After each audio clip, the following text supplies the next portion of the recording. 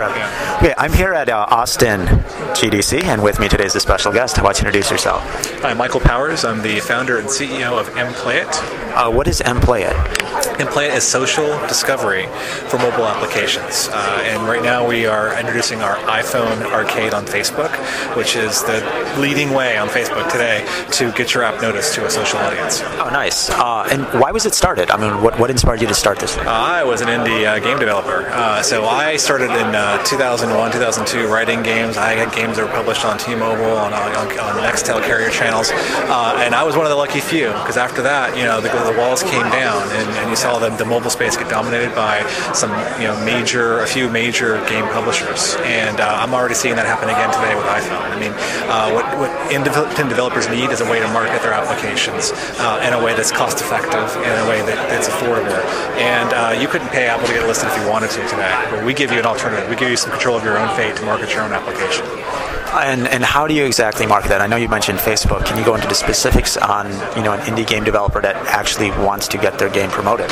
Yeah. So what we've done is we've built almost an alternate app store in the Facebook in the social context. So we're on Facebook. We're also on MySpace, Beepo, Orkut, High Five. But we see a lot of traffic on Facebook today, and that's really working for us. But today, Mobile Arcade on Facebook, our application, is featured by Facebook. We're the number one app right there. If you search for mobile, we're the number one app. So that's getting us a lot of traffic. So we have brought mobile interested users, iPhone interested users into our Facebook application, where we show them applications, games, apps, mobile apps, and what we do with that is we make that available to the game developers. We let you, take your application, list it with us, and you get found. Get found by your audience. We can tell you about your audience, people that like your application. But more importantly, you can pay for placement. So with us, you can, get listed on the top page. You can bid for placement, and that gives you some power over your own fate.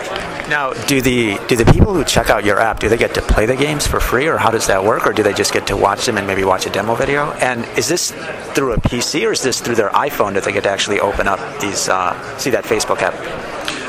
Second question first. So we are a web-based technology. So we run on your PC. We have a great PC experience on the web. We have a mobile experience as well.